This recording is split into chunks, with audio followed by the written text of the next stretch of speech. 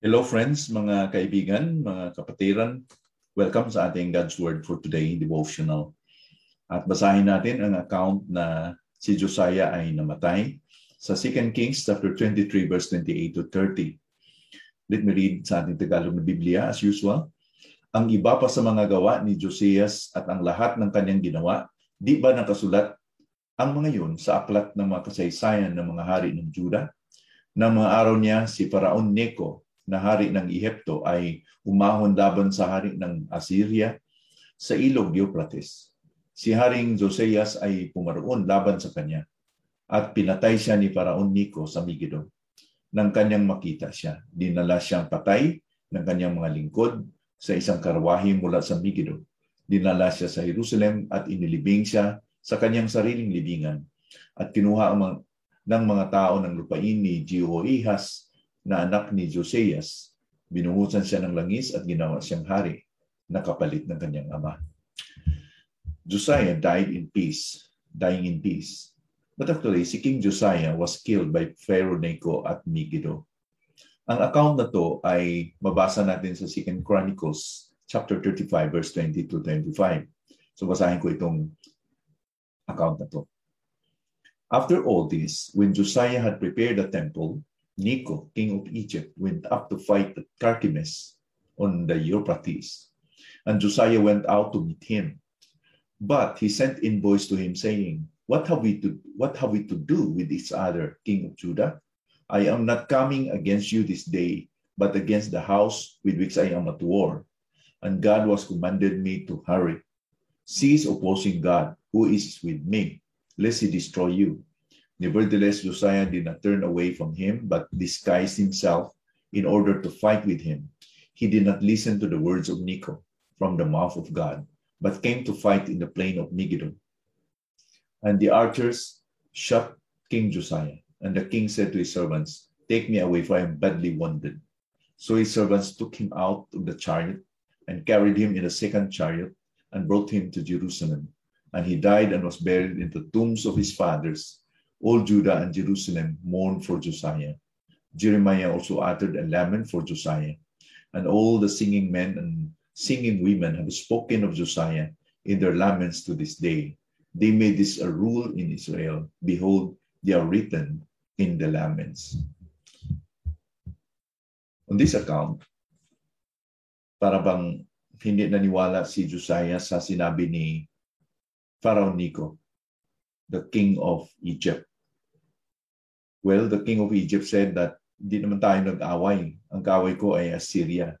But we don't know really the reason why si King Josiah really fought against the Egyptians and he disguised himself.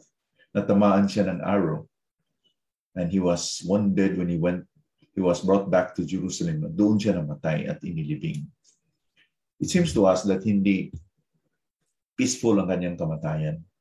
He was wounded, he was in pain, until he died at Jerusalem.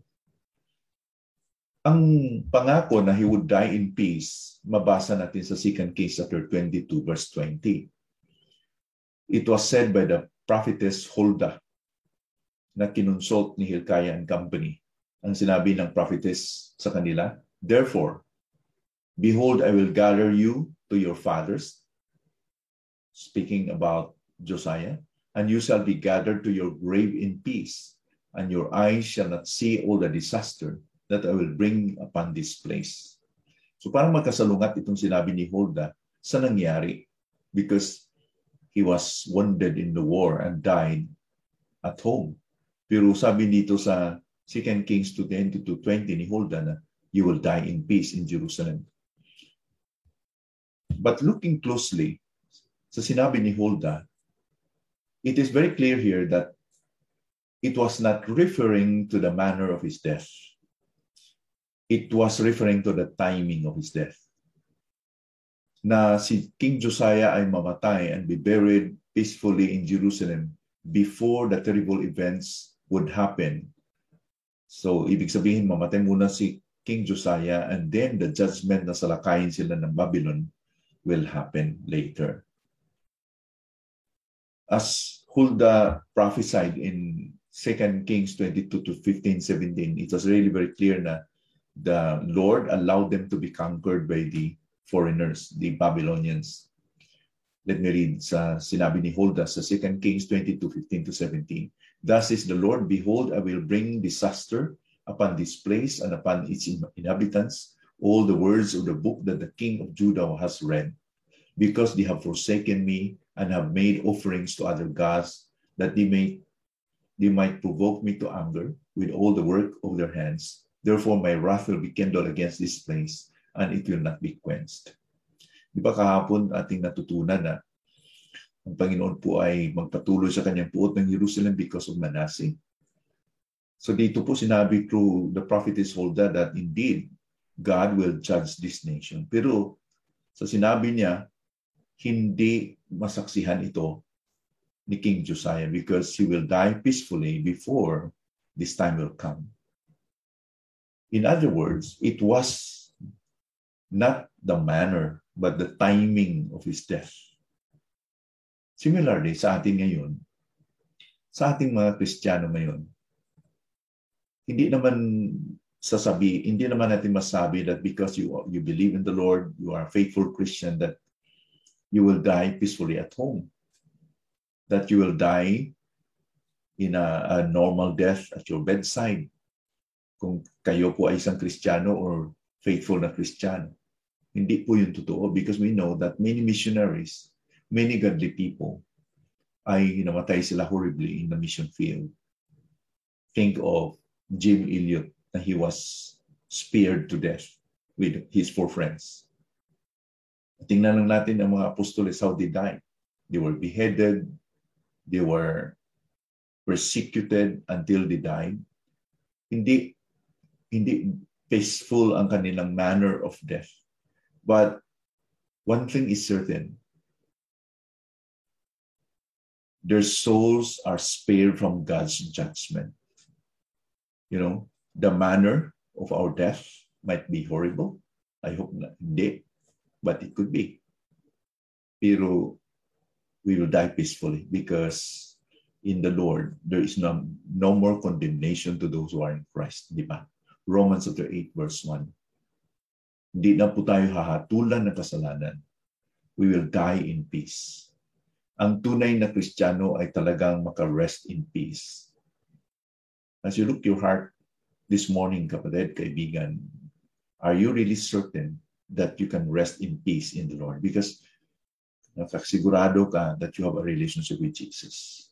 What makes you secure and peaceful na hindi ka makaranas ng puot ng Panginoon should you face Him in judgment?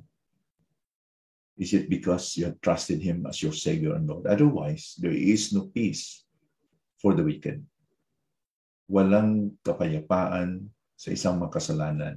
Ang isang makasalanan is makasalanan because he has not received the forgiveness of Christ.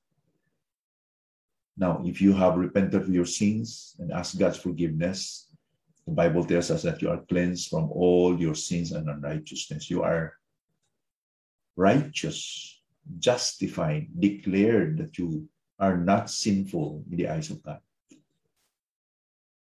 Absolved. Ibig sabihin, declared that we are not guilty. So we are not going to face the judgment of God.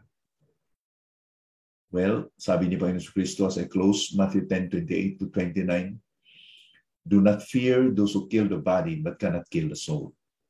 Rather, fear him who can destroy both soul and body in hell. Now, you have to think of this. Hindi natin dapat katatakutan ang makapatay ng ating katawan. Pero hindi makapatay ng ating kaluluwa. Rather, we are going to fear Him who can destroy both our soul and body in hell. Ang Panginoon lamang ang makatapon ng isang kaluluwa into hell in judgment. But there is no more condemnation to those who are in Christ. What a joy. What a peace. that floods our soul. It's a joy to know that we are going to die in peace if we are in Christ. So this is my prayer and my hope sa ating lahat na nakasigurado tayo that we have peace with God, that you have been reconciled with God in order that we will die in peace with God. In fact, sabi ni Pablo, for to me to live is Christ and to die is gain. Peace, profitable, gain ang kamatayan ng isang Kristiyano. Manalangin tayo. Thank you, Lord, that this morning we have learned about the death of King Josiah, that it was not really peaceful in manner, but you promised him that he will die peaceful before the time that God will pour judgment upon Jerusalem. Katulad din sa amin ngayon, Panginoon, we have heard a lot of places na mayroon pa rin mga persecutors. Christians all over the world have been persecuted and some even died. It's horrible, Lord, to know what had happened to these brothers and sisters sa Myanmar, sa other parts of the world who are still persecuted. But thank you that Christians may die a horrible death in this world, but they will die peacefully in a sense that they will not face the judgment. Death is an appointment, as it is appointed for man to die once and after that the judgment. But there is no judgment towards hell for a Christian, Lord. Thank you for that assurance. And I pray to Father that sa lahat na nakikinig sa umagang ito, magkaroon sila ng kasiguraduhan sa kanilang kaligtasan in Christ so that they will really be able to say, for to me to live is Christ and to die is King. In Christ's name we pray. Amen.